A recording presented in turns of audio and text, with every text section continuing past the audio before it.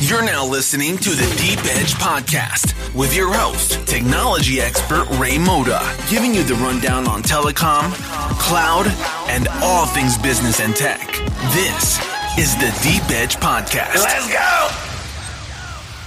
Hello, and welcome to another edition of the Deep Edge Podcast. In this topic, we're going to be discussing monetizing the telecommunications network edge, exploring industry use cases. And I'm very excited about today's episode because joining us will be Chief Strategist Ian Hood from Red Hat. And for those that don't know Ian has a knack of being able to take the most complex topic and being able to simplify, which I think is important. Ian, thanks for joining the podcast. How you doing, my friend? I'm doing just great. Thanks, Ray. Now, Ian, one of the things that I did in the beginning is I talked about, some things related to the edge and the topic about the whole idea about monetizing the telecommunications network edge, right? And you're an industry expert, right? But one of the things that we noticed is that there were a lot of lessons learned last year that convinced service provider about the need to continue to simplify their network, the need to implement automation, and the need to focus on optimizing the costs of these deliveries, right? But one of the things that I'm running into now is this edge, right? And I'm sure you heard of it. So for some time now, 5G has been the hot topic, and now it's all about the edge. Why is that, Ian? Well, it really just comes down to the fact that, while 5G's been this really hot, thing that people are building, so they've been out building this infrastructure, and it's extremely, CapEx intensive, right? So to build out the radios at the scale they need to. So they've built out this large highway and they need a return on those assets. And we know that they're not going to get that return from, their consumer customers. They're going to have to go to the enterprise to get it. And that's really where bringing services to the edge, closer to the customer, closer to those enterprises, they can now run those services over the top of this highway. And that's really kind of the key here is, how do they actually go monetize, this large investment and get that return? Yeah, no, that's great. I mean, I think one of the things we hear, in some case I've run into where a lot of people are like, hey, show me, about saving money, but the discussion is about how to monetize there. And I think maybe we could just add on to it is how much money is it out there for the edge and what are they going to buy, I guess, Ian? Yeah, so I guess, when you take a look at this market, we really have to kind of look at this edge market as an extension of the managed edge services market, not just about VPN connectivity. It's all actually about 5G connectivity combined with edge computing. And that way they can actually do analytics, data processing, new applications, and these can all be deployed closer to that customer. And if we go look at some of the market reports out there, the numbers are sort of between $70 to $150 billion in services revenue that is out there for the operators to go after, the systems integrators, and as well the hyperscalers. So that's kind of the large money that they're going out there. And we also see that the enterprises, they're going to spend more out at the edge of what they're doing to bring things, more efficiently to them. And that's growing at about 55% per year, how much they're going to spend over there compared to spending it in the center. So a huge opportunity for all those concerned. It was interesting because one of our analysts did some research and deeper into let's say the verticals of manufacturing, which there's a variety of verticals, but manufacturing, he did it related to what you talked about managed service. And it was interesting to see where he said that on average, right, for managed service revenue per site, right, for a CSP, for one, it could be about $120K a year. And the market total year per revenue is about over $40 billion just in the manufacturing sector. So you're right. I mean, it's just the TAMs are just tremendous, and that's a way to attack that market. But as you build out these edge services, Ian, right, who will be the industry? How will it be consumed, right? Who's consuming this and how are they doing it? What are your thoughts? Because you mentioned integrators, you mentioned vendors. Are they hyperscalers, and what role will telcos play in this area? It's really good because this is a really complex set of technologies that have been built for years with lots of proprietary things in factories and in healthcare and agriculture, and we're trying to open this up. So this is a complex problem. So the first people that are going to play are the large network vendors. They're going to come into play, and just like in the past, the systems integrators are going to be there to kind of go offer it as a complete end-to-end solution for this enterprise edge capability. And the telcos, right? The telcos are going to try and go upscale, take advantage of their assets, and deliver this as an added value-added service. Some of them are already offering these right now, but we also now have the public cloud guys, hyperscalers, coming in, and they're bringing their edge offerings, specialized ones, each of them to the market, and they're bringing that in as well. Now, in terms of how I see this, the challenge for both the telco and the hyperscaler is that they don't have a lot of the technologies and expertise in some of these industries. They need to kind of bring that to bear. And in some cases, the hyperscalers don't have access to the location. They haven't got facilities there. So there's going to be some partnering going on between the telcos and the hyperscalers, the systems integrators and the hyperscalers. And the reality is that none of them could deliver it all by themselves, right? So we're seeing these partnering activities happen between the SIs and hyperscalers, telcos with network vendors, as well as bringing SIs in to manage these things. Because a lot of times what happens is they might build it together, but they might actually still want to have an SI actually manage this thing. So it's quite a complex collection of partnerships needed to deliver these services.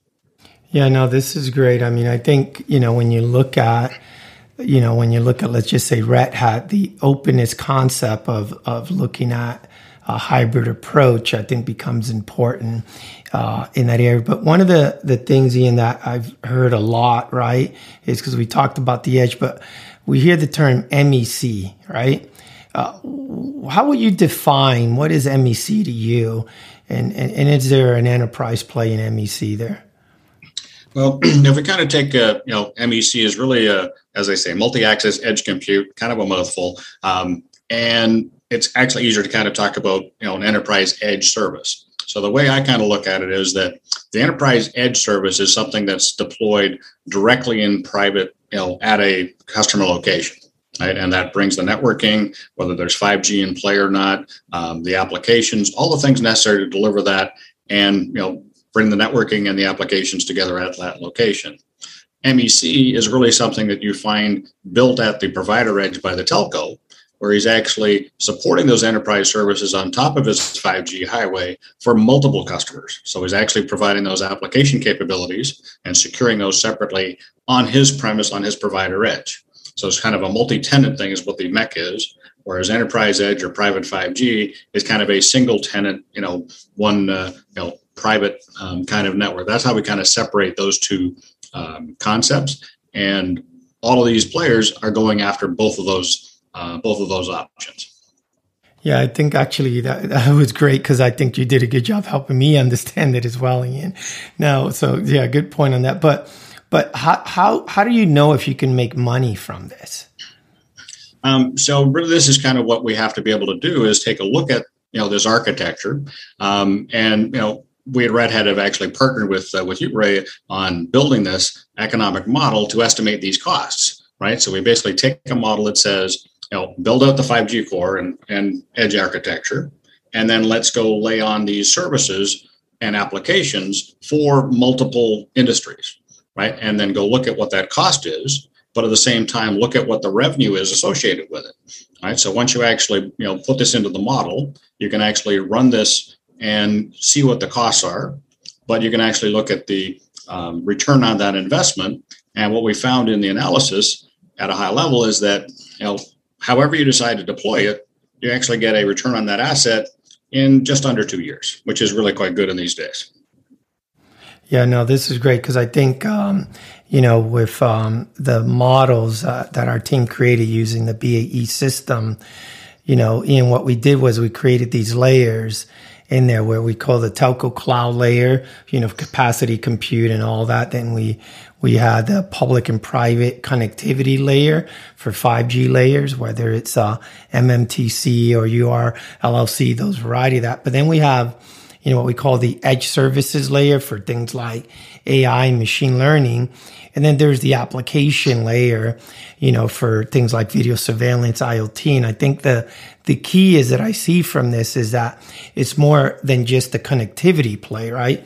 It's about enhancing and having a layer that you can increase your TAM by partnering with these applications provider. Do you agree with that? Or you can absolutely get your addressable market better if you actually partner up. And if you look at the economics, right, then you have the ability to build it any way you like. And once you look at the revenue curve, as I said before, the economics are good regardless of how you decide to roll it out as build it yourself as a telco, or actually put some of this onto a public cloud player and look at that return. So I find that the way that this happens is that you get not so much a bigger TAM, but you get to market quicker, right? This is always the challenge. Yeah, that's a good point about the skill sets and market quicker. That's a good point, yeah. Right? Yeah. Who gets there first is kind of always the way of the market.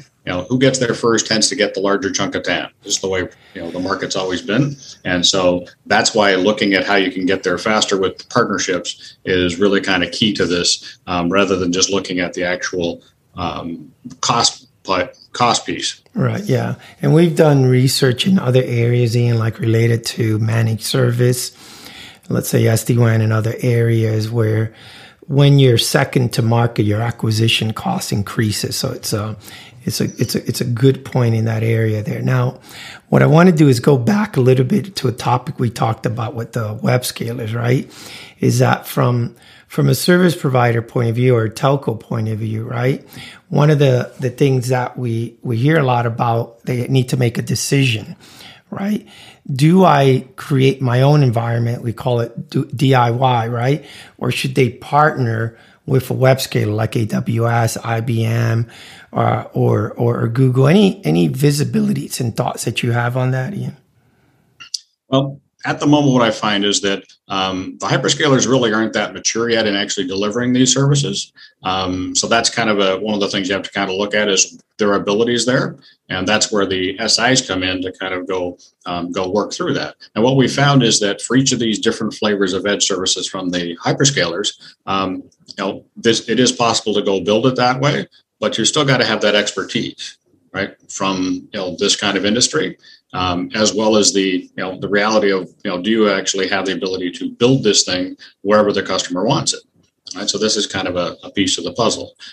So that's one thing to kind of look at is what's the skill set of the partner you're looking at, the SI and the hyperscaler and the telco, as well as the vendors that you're looking at for the technology itself, right? You got to go find the right partner to go build the platforms, the right types of middleware and telemetry technology, as well as the applications, the AI ML pieces that you need. So there's quite a large discussion point on looking at those key partners.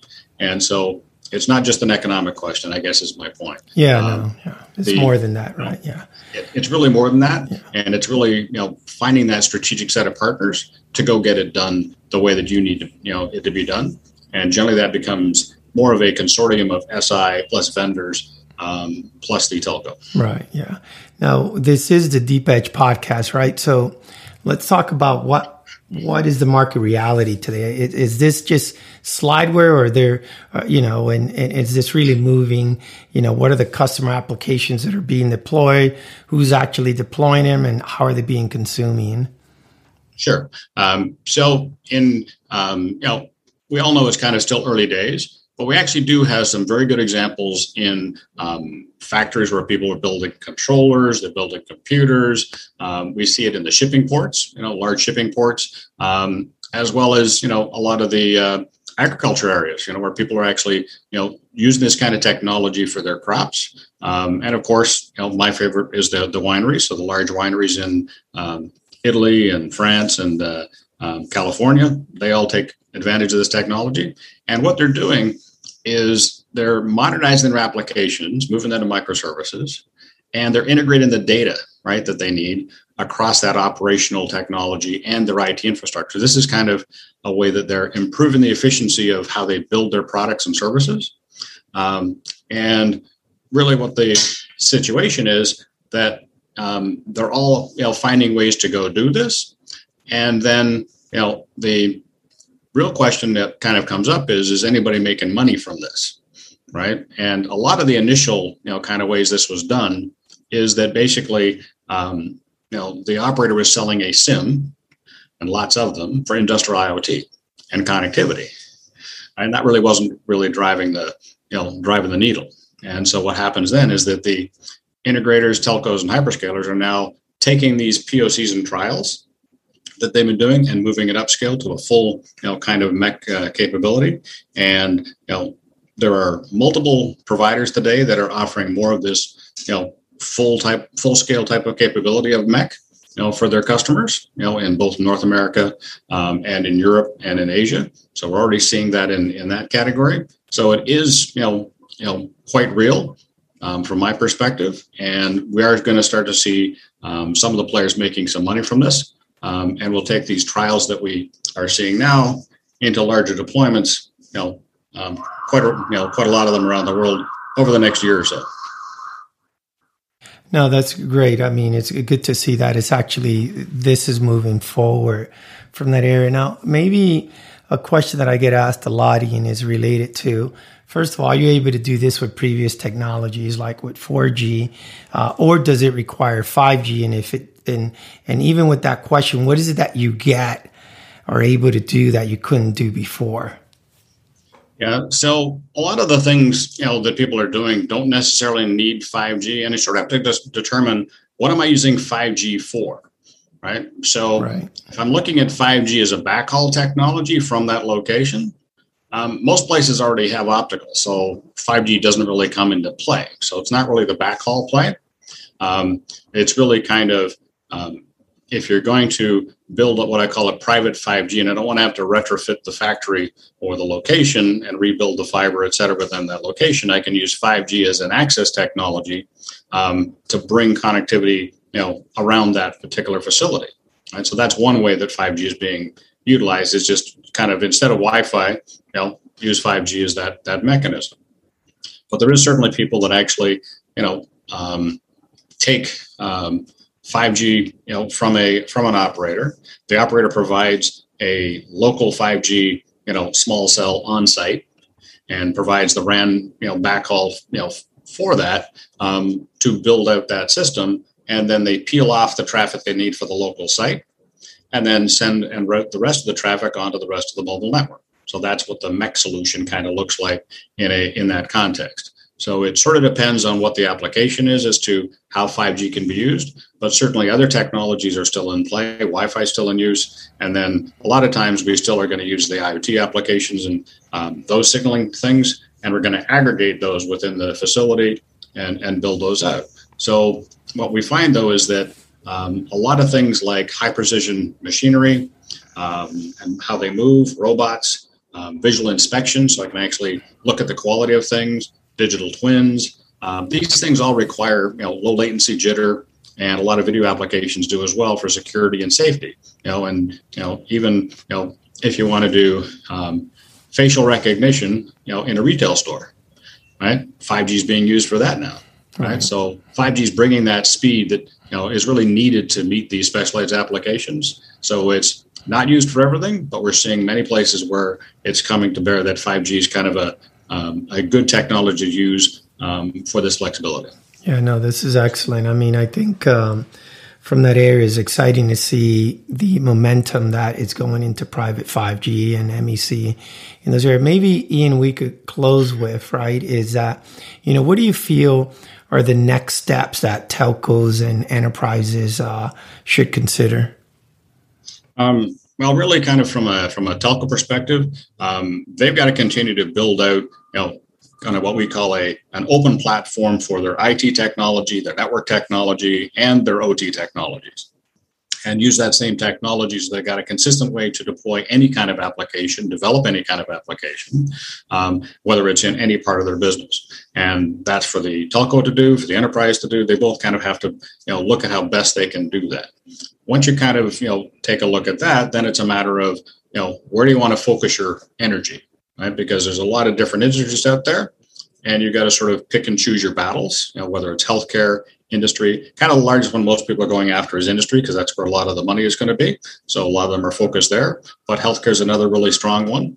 And then there's sort of the oil and gas and retail industry. So you got to kind of pick your battles as to where you're going to go spend your time and find those right partnerships, strategic partnerships with the right players, right? Both the SI side, the technology side, and when you need them, the hyperscalers, to actually, fill out your overall strategy.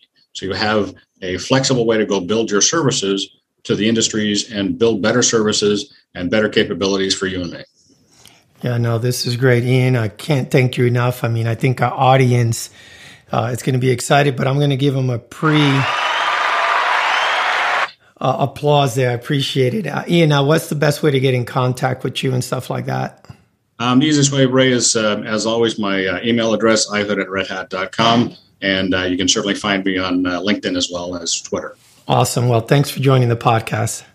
All right. Thanks a lot, Ray. Appreciate it. Thanks for joining us for this episode of the Deep Edge Podcast. Make sure to follow Ray Moda on Twitter and LinkedIn @RModa. If you enjoyed the podcast, please make sure to subscribe, rate, and leave a review on iTunes. Want even more? Head over to acgcc.com to access exclusive bonus content. Till next time.